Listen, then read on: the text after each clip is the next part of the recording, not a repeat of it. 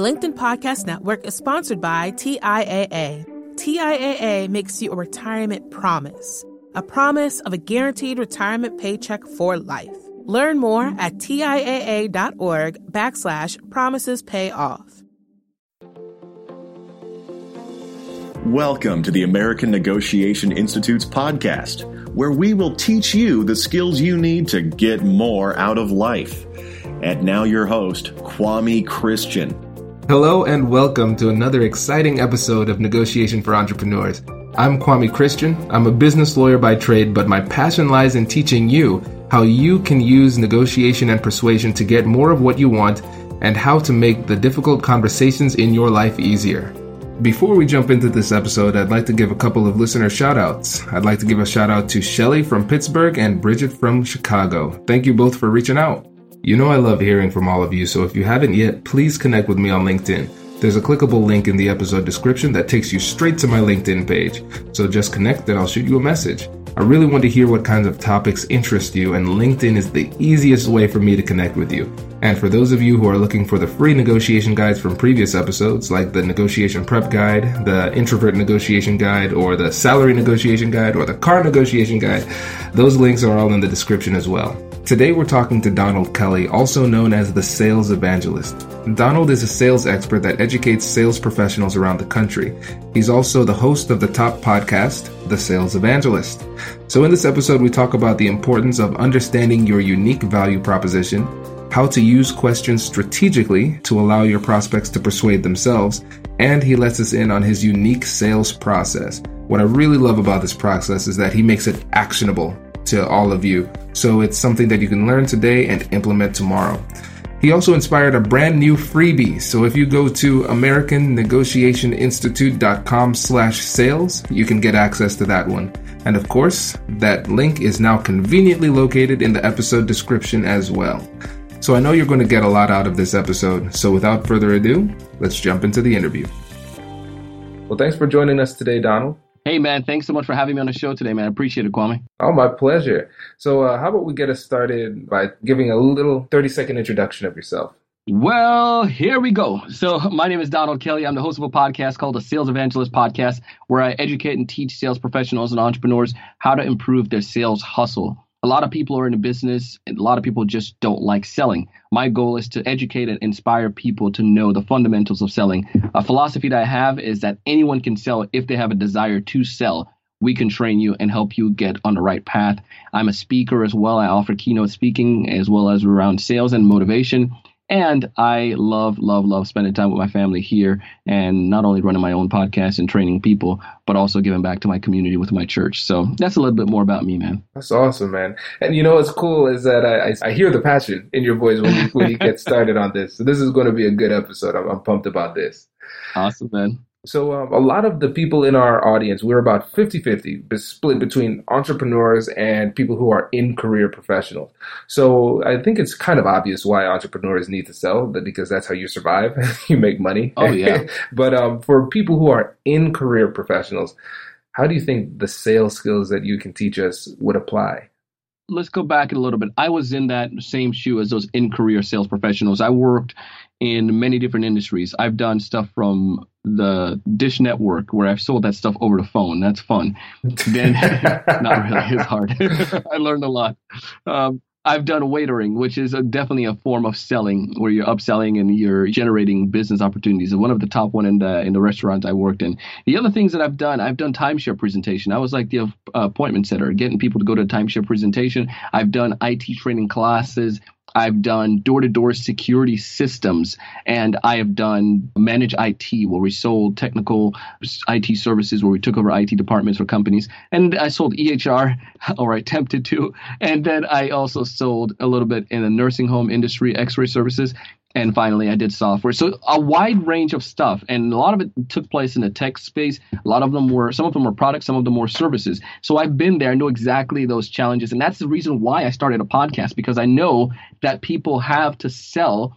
But sometimes, especially, when we get lured into sales, people tell us it's a great career, which it definitely is. and we come in expecting to make tons of money right away and we don't make it, we get disappointed. My goal was to help those people as well to improve their sales hustle. So the things that I would share today definitely will benefit company sellers or people who are in career right now, as well as those who are selling for themselves. Very nice. So how would you describe your typical approach to sales? The best way I could describe it, I spoke with a gentleman early this morning as well. And the thing that I would share with him, I share with you, it's all about building value. We've all heard Glenn Gary, Glenn Ross, the idea of ABC always be closing. Well, that stuff doesn't work. It may have worked for one time. It may have worked in some industry, but typically those are the guys that we all shy away from. It's the sleazy sales that we don't want to mess with. I like the idea of value based, right? I like to be able to bring value to the table. When I define sales, I define it very simple. The simplest way I can share is that when you try to help others persuade themselves to get something, a product or service that's going to be in their best interest, for which they will compensate you for your efforts. So your job becomes this educator of value. For instance, if I am a doctor, say a chiropractor, and I know the benefit of healthy adjustments can do for individuals, especially those with lower back pain, and to be able to have a better way of life and function, it's my obligation to be able to educate someone about that service that they may not have known about, of how it can help them to have more peace and not wake up with pain or to go to work with pain. It becomes that moral obligation for me to dispel, to share value and educate people that they can make decisions. You want your clients to make a decision for themselves as opposed to them feeling that you tricked them into doing something. One of my first episodes was with Jeffrey Gitomer, and Jeffrey said, people like to buy, but they sure hate to be sold. No one in their right mind would say, I want to get sold something today. It's like, no, people want to go and buy something. If anyone tell you I got sold a car, they're disappointed, they're frustrated, they're angry. They want to return that car because they got sold, quote unquote, bamboozled, tricked into getting it, hoodwinked. If people say I bought a car to feel more in control, and our job as sellers is to educate people that they feel in control, that they take that initiative and say, I did this, that I bought this car, and they'll go around and tell other people more about you. So that's my approach, is to really, really go forward and express value, share value, and give value back in return. And we can give value in so many different ways, and we could talk about that as well. Yeah, this is really great. And one of the things that you said that I really enjoyed was, when you're selling, you're helping other people persuade themselves. And for those longtime listeners out there, I love that, because that's something that I always say with negotiation. So in your sales approach, how do you get them to feel as though they made the decision themselves? The best way of doing this is to go back to, 2,000, 3,000 years ago. Am I getting my numbers right? I don't know. Going back a while back to the Greeks. And you want to go to the idea of, like Socrates, where you utilize questions to help others to make a decision for themselves. Like, for instance, if I was to ask a prospect a particular question about something that I know that they're having trouble with. I was working with a client the other day he sells to libraries, believe it or not, and libraries, they need to be sold to. But one of the things that we talked about was, what are some of the things that matter most to libraries? What are some of the key metrics they look at? Maybe that's the demographics of individuals that are the checkout rate, and what demographics they have coming into the library and utilizing the library. If I was to then share something like to the library and say, one of the things I realized from our studies is that many libraries are having trouble with the age group 25 and under to increase their checkout rate. What are some of the things you guys are doing right now to help with that demographic? And they might say, we've thought about it and we did a little barbecue. But if I was to ask appropriate questions that was to hit on that, maybe share with them something that they don't know already. Well, I can say, I'm working with Farmfield Library, and one of the things that they did was they implemented a electronic program for tablets. They've seen a 20% increase in the checkout rates for that demographics. If something like that was implemented in your library, do you think that could be an effect? And, by asking a question, they might say, yeah, would you consider checking something like that out or learning a little bit more about that? And I was like, sure, if Farmfield is doing it, I'd love to check it out as well. I just give a simple example here, and I'm just going along. But the concept that I'm getting at with you, Kwame, is that when you ask questions, people can be led down a path and they can feel that they're making a decision that's going to benefit them, because they're going to be the one that drive it. They're going to be the one that say yes. Again, it's not like any trick or a hoodwink, but when you ask questions, one of the best way to teach people is by proposing things to them. And when they feel that they are learning, and feel that I gain this knowledge, as opposed to me telling them, you need to get this. Other libraries have this. You should get this. It's going to help you. We have so many different ways, cool tricks, cool widgets. It doesn't work. Telling isn't selling. It's when you ask and you listen, that's when you truly sell, because you allow your prospect to then answer and to make decision that's going to move themselves along to a buying decision that's, we know it's in their best interest, and that they come to realize it's in their best interest as well. Okay, so with this approach, how do you prepare? What does the typical preparation process look like for you? Best thing I would say right now is go back to what I talked about at the top of the episode, is when I think I mentioned it, this concept of, maybe it wasn't this one, but I talk so much about sales all day, man. But maybe let's just focus on the idea of getting your dream 100 customers. A guy named Chet Holmes wrote a book called The Ultimate Selling Machine, and late Chet Holmes, he passed away several years ago now. But one of the things he spoke about was getting a dream list. The LinkedIn Podcast Network is sponsored by TIAA. In the last 100 years, we've seen financial markets swing, new currencies come and go, decades of savings lost in days, all showing that a retirement plan without a guarantee, quite simply, isn't enough. So more than a retirement plan, TIAA makes you a retirement promise. A promise of a guaranteed retirement paycheck for life. A promise that pays off. Learn more at TIAA.org/promisespayoff. From LinkedIn News, I'm Jessie Hempel, host of the Hello Monday podcast. In my 20s, I knew what career success looked like. In midlife, it's not that simple. Work is changing, we're changing, and there's no guidebook for how to make sense of it. So come figure it out with me on the Hello Monday podcast. I've been a journalist for 2 decades, writing cover stories for Business Week, Fortune, and Wired. And now, every Monday, I bring you conversations with people who are thinking deeply about work and where it fits into our lives. Like Microsoft CEO Satya Nadella on growth mindsets. The learn-it-all does better than the know-it-all. Or NYU professor Scott Galloway on choosing a career. I think the worst advice you can give a kid is follow your passion. Or MacArthur Genius winner Angela Duckworth on talent versus grit. Your long-term effort and your long-term commitment are surprisingly important. Each episode delivers pragmatic advice for right now. Listen to Hello Monday with me, Jessie Hempel, on the LinkedIn Podcast Network or wherever you get your podcasts. This is something that now everyone and their mom is jumping on with account-based marketing or account-based selling, which is basically when the sales and marketing team work together to go after strategic accounts, specific accounts. So, for instance, I might say that I go after, if it's a dentist, let's just throw a random example out there. I don't sell to dentists, but let's just say if I sold to dentists, I would say, what are the ideal dentists that I go after? Well, is it going to be a dentist or is it going to be a orthodontist? Well, let's say specifically the dentist, a dental practice that's making about, $3 million or more per year. Those are the type that I want to go after. So I know who they are. I know their income level. I may know this number of employees. I may also look at the challenges. What are the top 5 challenges facing dentists? And I can find this out maybe from studying literature in the industry, or if I can find one of the ideal customers in that. Maybe I don't have a customer yet. Or if you do have a customer, if you're a career sales rep, you work in an industry, interview one of your current customers.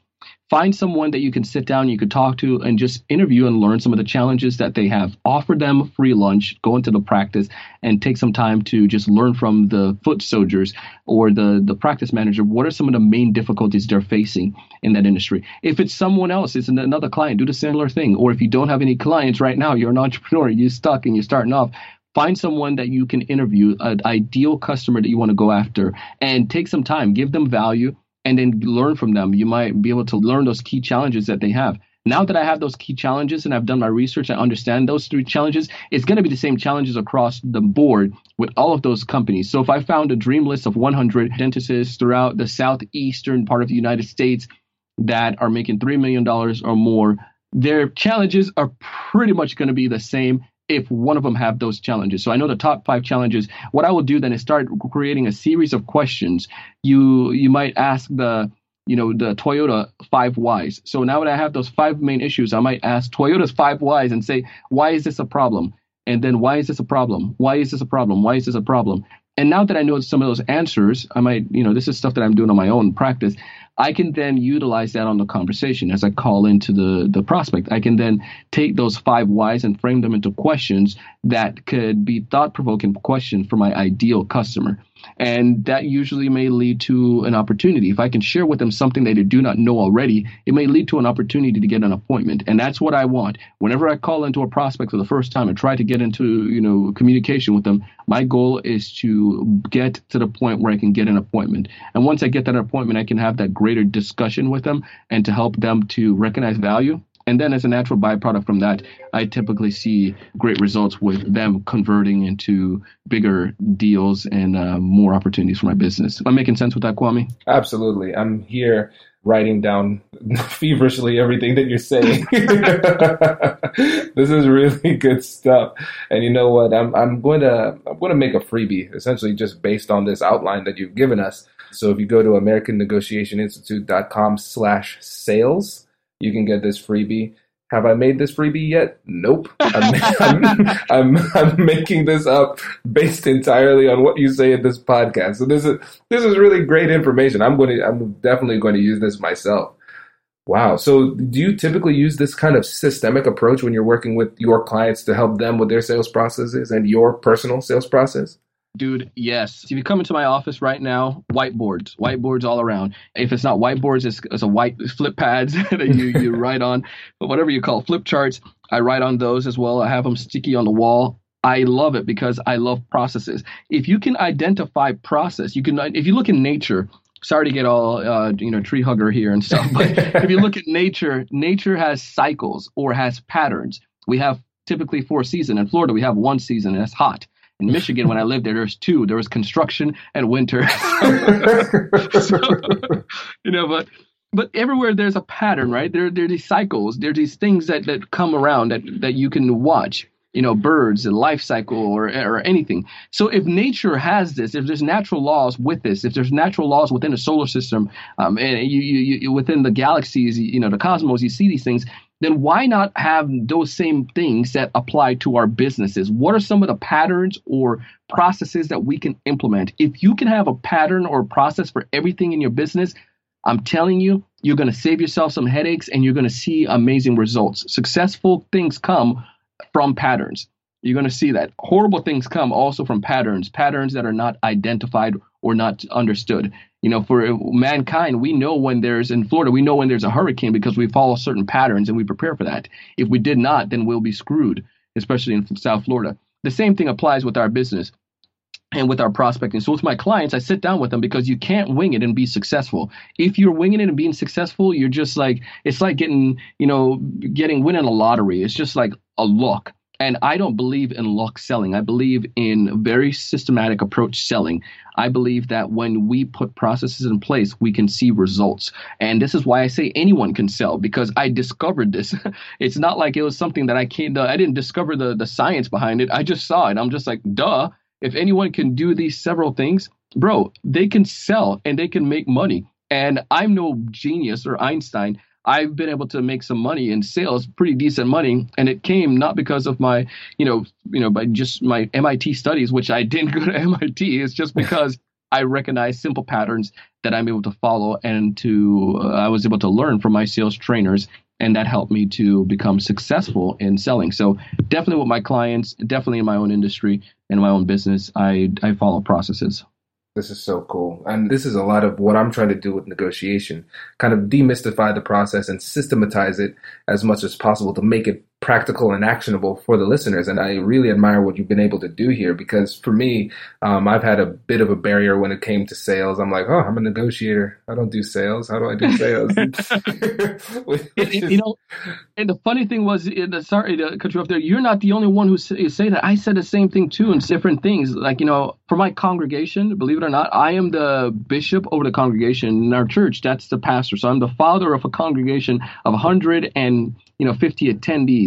And, we have a lot more on our list who are just not active and a participant in the church. But in that role, you're still a salesperson. You're still a seller because you have to sell quote unquote the gospel to these people to change their lives, right? And I'm like thinking, this is not sales. I'm not going to do sales in this. But whenever sales is, if you look at sales in this sense, it's when you present value to people that's going to give them something that's going to benefit their life.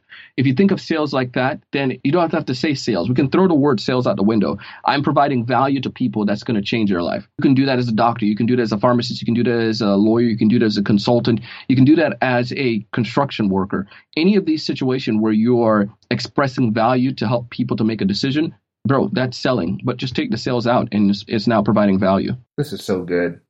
I'm struggling to keep up with my notes here, but this is really great stuff. And I think that will help a lot of the listeners when it comes to minimizing the barriers, the cognitive, self-imposed mental barriers that we have when it comes to selling. And one of the things you mentioned earlier, way earlier in the interview, is that you want to sell without seeming sleazy. And I will tell you, there was a little bit of a visceral response when you told me you sold timeshares, because I remember back last year when I was in the Bahamas with my wife, we were approached by this gentleman, and he's like, "Hey, do you want to go to a free rum party?" And I'm like, "Yeah, we want to go to a free rum party. Let's go." And they had, of course, there was rum there, but there was also an 1.5-hour long presentation on timeshares, and we felt like we were being held hostage. And so, for somebody who wants to sell but doesn't want to feel sleazy, what advice do you have for them when they are going through this process? Dude, first of all, it was early in my career, man. So I was a guy, we were getting people Kohl's gift cards and Best Buy gift cards, and I don't work for this company and it's long gone. So I gave people the opportunity to get out of those things. So I gave my prospects, as they went to these timeshare presentations, because the sharks were relentless, bro. When those closers were there, you know how they were in those timeshare meetings. They have an answer to everything. So what I used to tell people, and you probably could still apply this, I'm not sure if it still works now, but we would get them, they would go to these training meetings, and I would say, you can get a $50 gift cards to Home Depot or to Best Buy, wherever it was for that day. And I would say, don't tell them you can't afford it. No, they'll figure out a way for you to make you afford it. But just tell them, this is great, but it's not something we're willing to do at this time. Nope, it's not something we're willing to do at this time. Yes, I understand. And if you say something like that, they realize, oh, well, it's not one of the ones that they're not a fit for us. And they'll go after somebody who say, yeah, I like it, but I can't afford it. So wait. So you're telling me you were working for this company and you were essentially giving these people shark repellent before they went to swim with the sharks? That's in college, man. That's crazy. I was hustling. That is funny.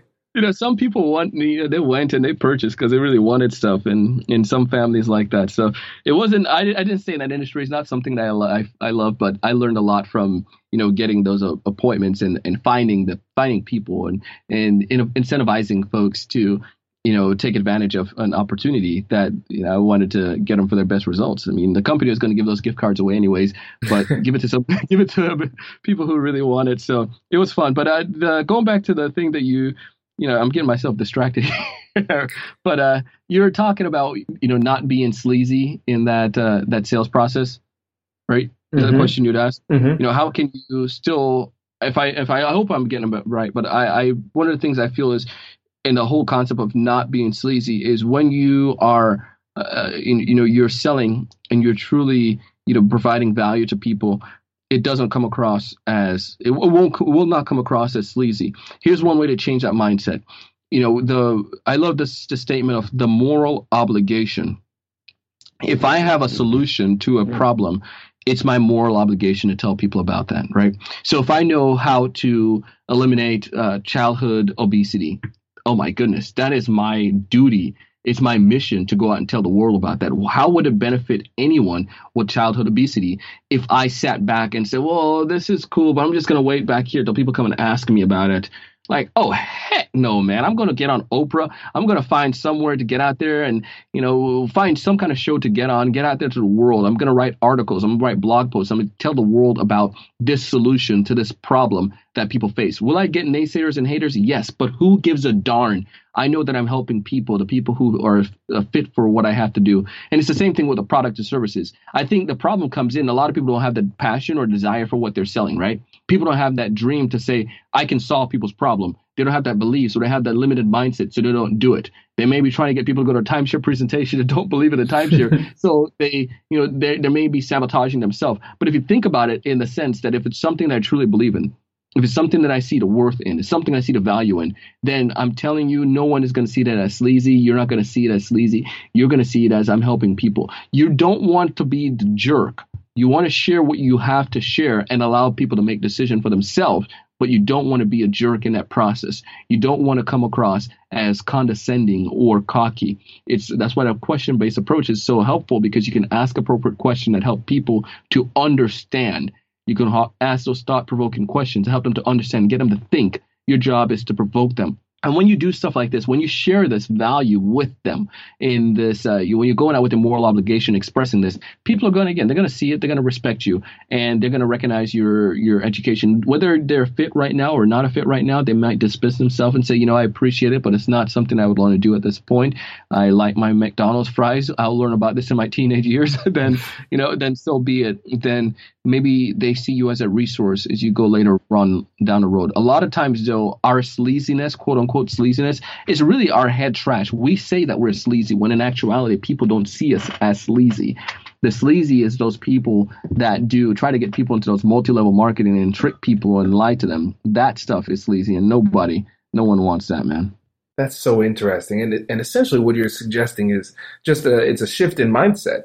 So instead of going into this sales process, focusing on yourself and manipulating people into something that you don't believe has much value in order to retain some kind of pecuniary benefit yourself, you change it to, I have something of value. It is my duty to help people by giving this thing of value. And just changing that mindset, I'm sure, helps you personally, of course, but also helps you when it comes to your time to perform. Oh, yeah, dude. It does. It does in remarkable ways. And one of the things, too, man, Kwame, when you are able to get your first customer, when you get one person, or even if it's not paying customer, somebody you gave free services to, and they just absolutely love what you did, and they saw a change, you document the heck out of that. You write that down. You get a case study, because there's going to provide two things. It's going to provide, one, confidence that other people can see in you, that you've helped other people. And two, the most important part, it gives you confidence to know that it works, that I helped someone. I'm sure probably the first time you got out of law school, you're like, oh man, I have to put this stuff in play. I know it theoretically, but once you did that first case and someone who won, or you helped them, accomplish something, or a business with their, legal issue, you're like, holy crap, I did this. I can do it. This stuff works. That's the same thing with our businesses, with our ideas, when those ideas transform into reality. It's when we see the vision, see the works of it. That's where the power and the awe comes in place, and a confident building for your prospects as well as for yourself. I love this. We could talk forever on this, but I'll keep moving. So can you share with us a few of your favorite sales techniques? Yeah, man. We kind of gave a hit up on some of them already, because I love to talk about principles. Principles typically are some of the best things that you can do to help people. But here's what I would share. Go back to one of the biggest challenges that salespeople have is prospecting. One of the techniques that I like to do, I mentioned the idea of leading with value, right? So if you have business, or if you do not have business, if you don't have any clients right now, you're brand new, you're starting off, or if you're working for a company where you have some clients, what I would share is find a way that you can give value. Is there something that I know about my industry that I serve that people do not know? Is there something that, I don't know, say I'm selling stuff to restaurants. Is there something that I know about the restaurant industry, or some kind of change that is affecting a lot of restaurants? Because restaurants sometimes don't talk to each other, right?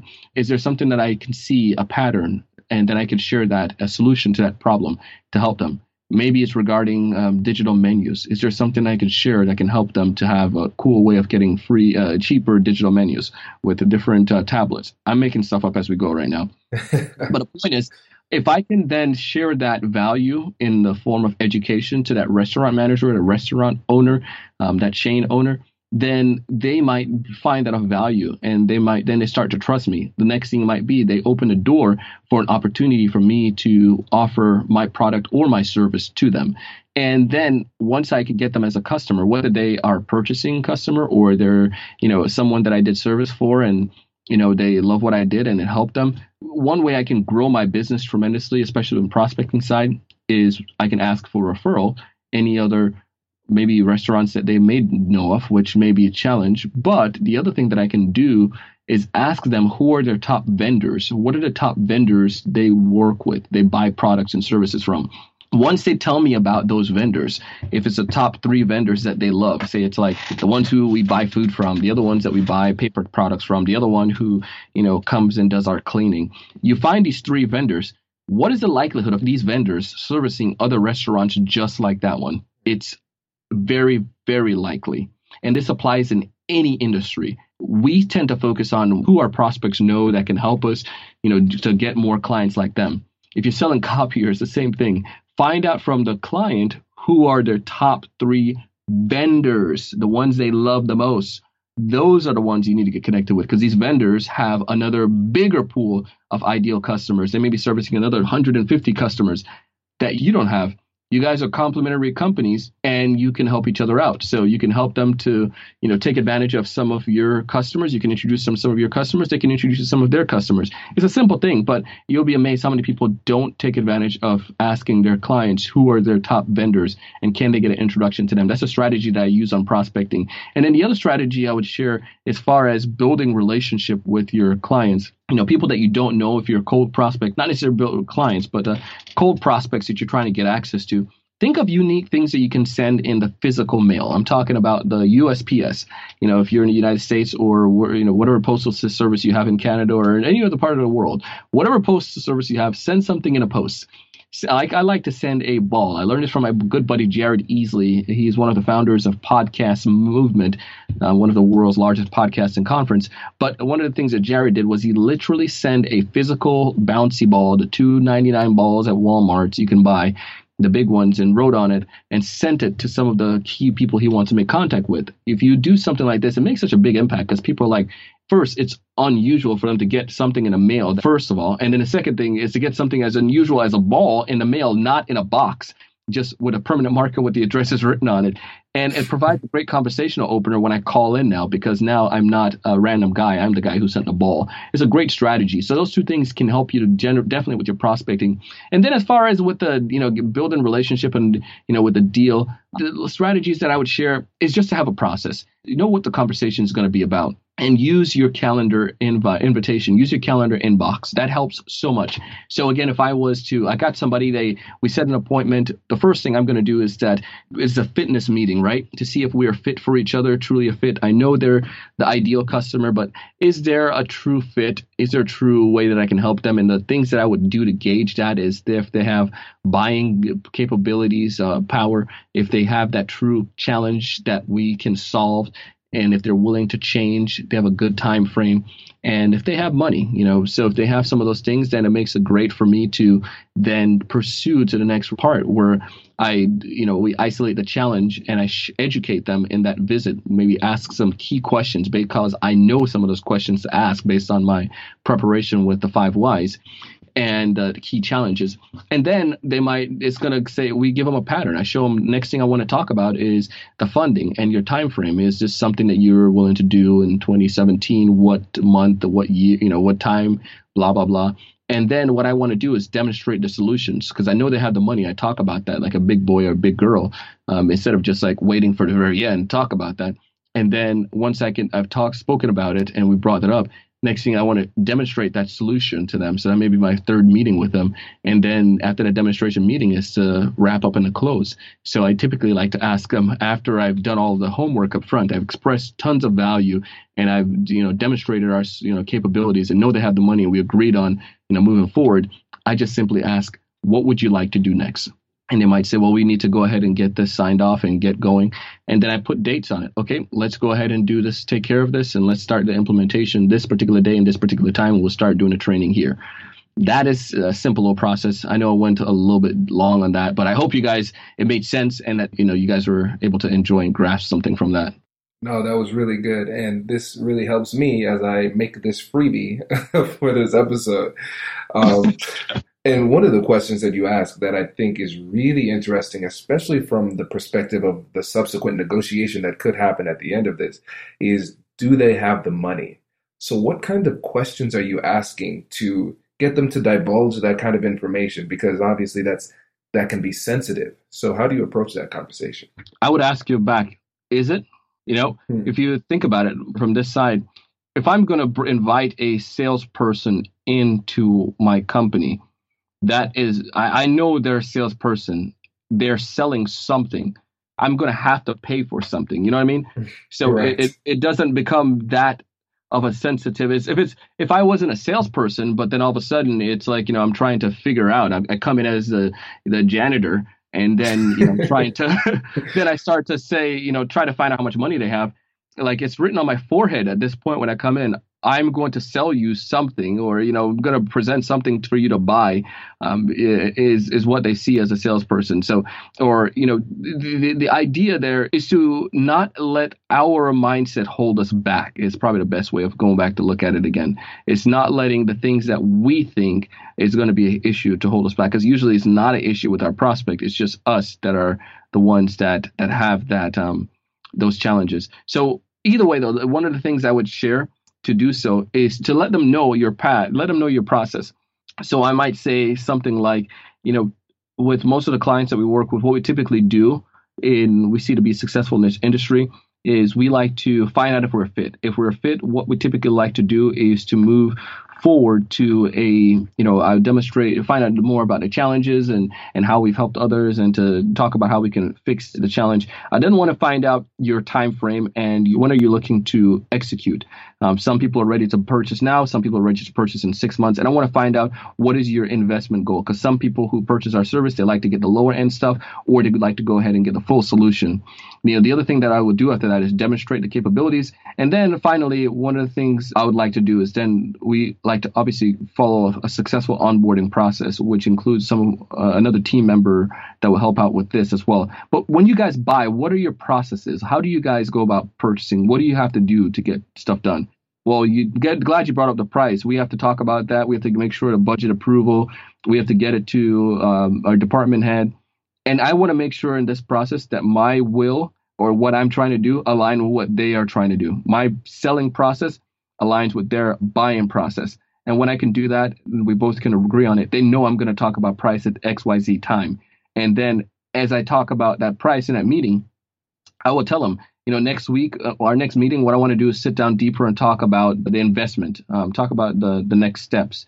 So they know the next meeting we're going to come to, they need to bring whoever they need to bring to the table, and we need to bring whatever I need to bring so that I can help them understand the price. And then the other thing you can do is to just, if you really want to get a good frame, you can give them what I call like a ballpark range. You might say, well, I want to know how much this costs.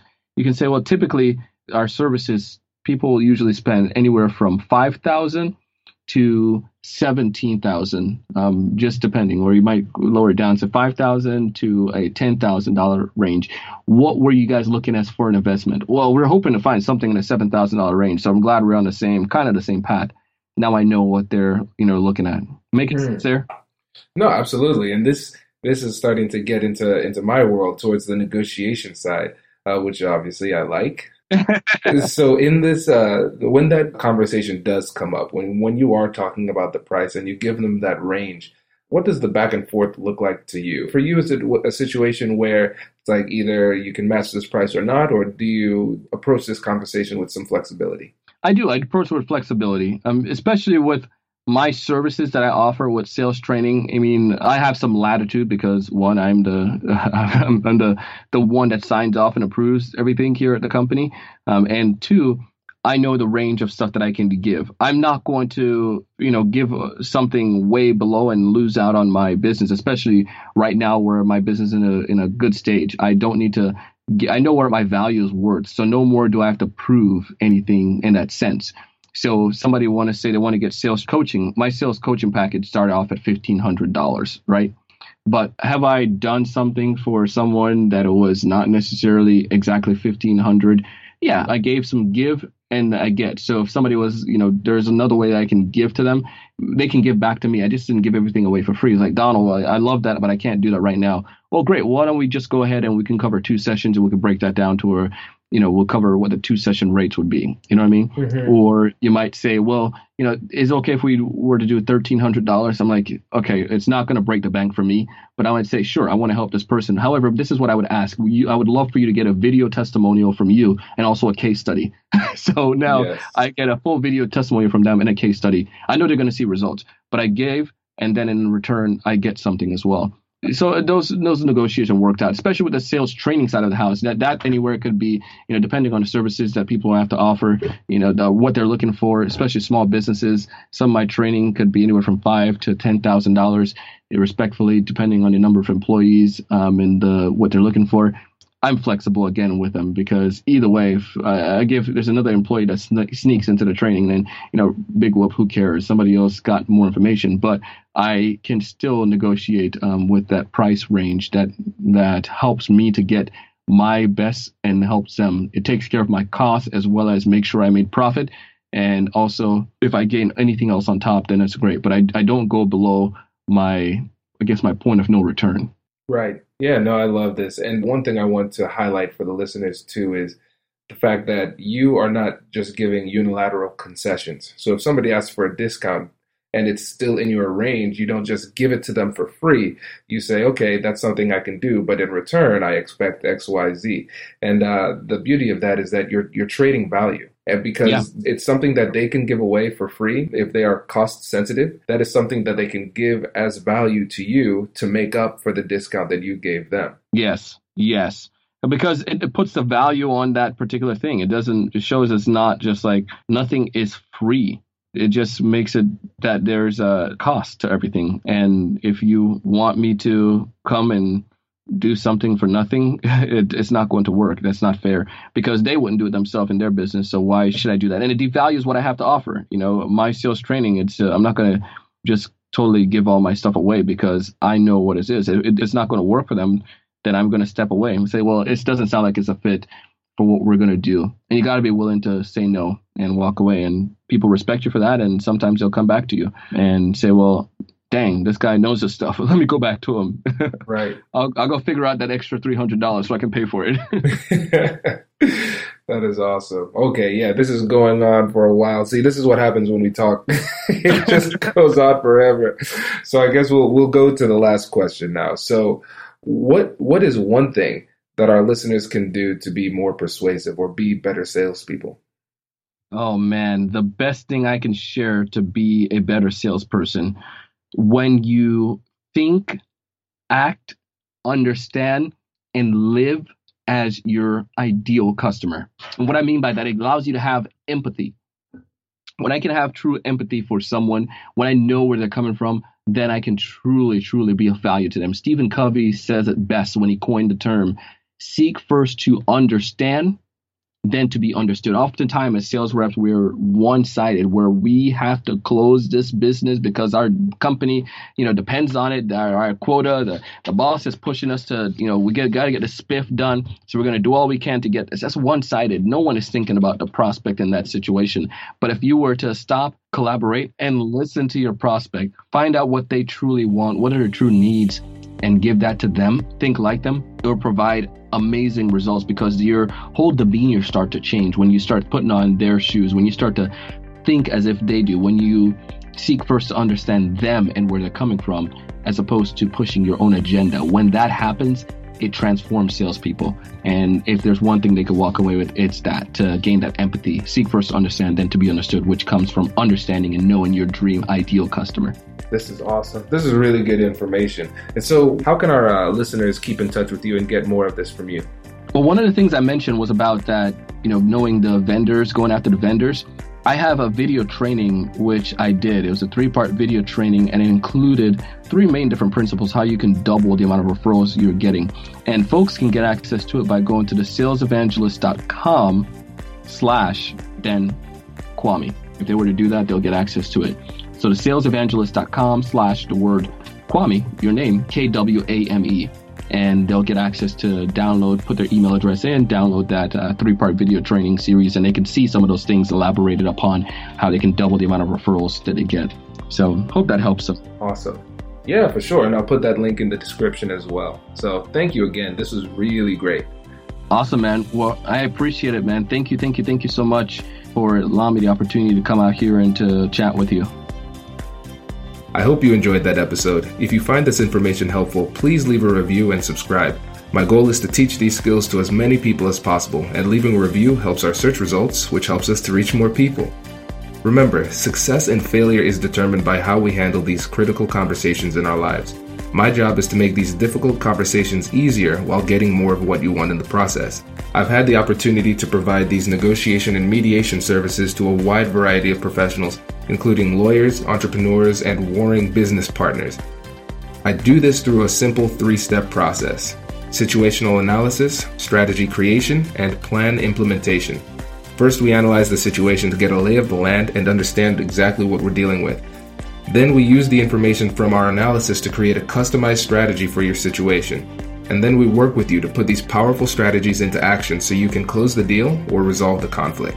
If you don't prepare properly, you run the risk of missing out on these critical opportunities. Remember, negotiation is the art of deal discovery, not deal making. I will help you to find the best deal possible, and I'll teach you how and when to walk away from a deal that's bad for you. Sometimes the worst outcome in a negotiation is a deal that never should have been made. When we work together, you'll know that you've put yourself in the best position for success. Feel free to connect with me on LinkedIn or shoot me an email if there's a specific problem or opportunity you'd like to work through. Thank you so much for listening, and I hope you have a great week, and I'll catch you in the next one.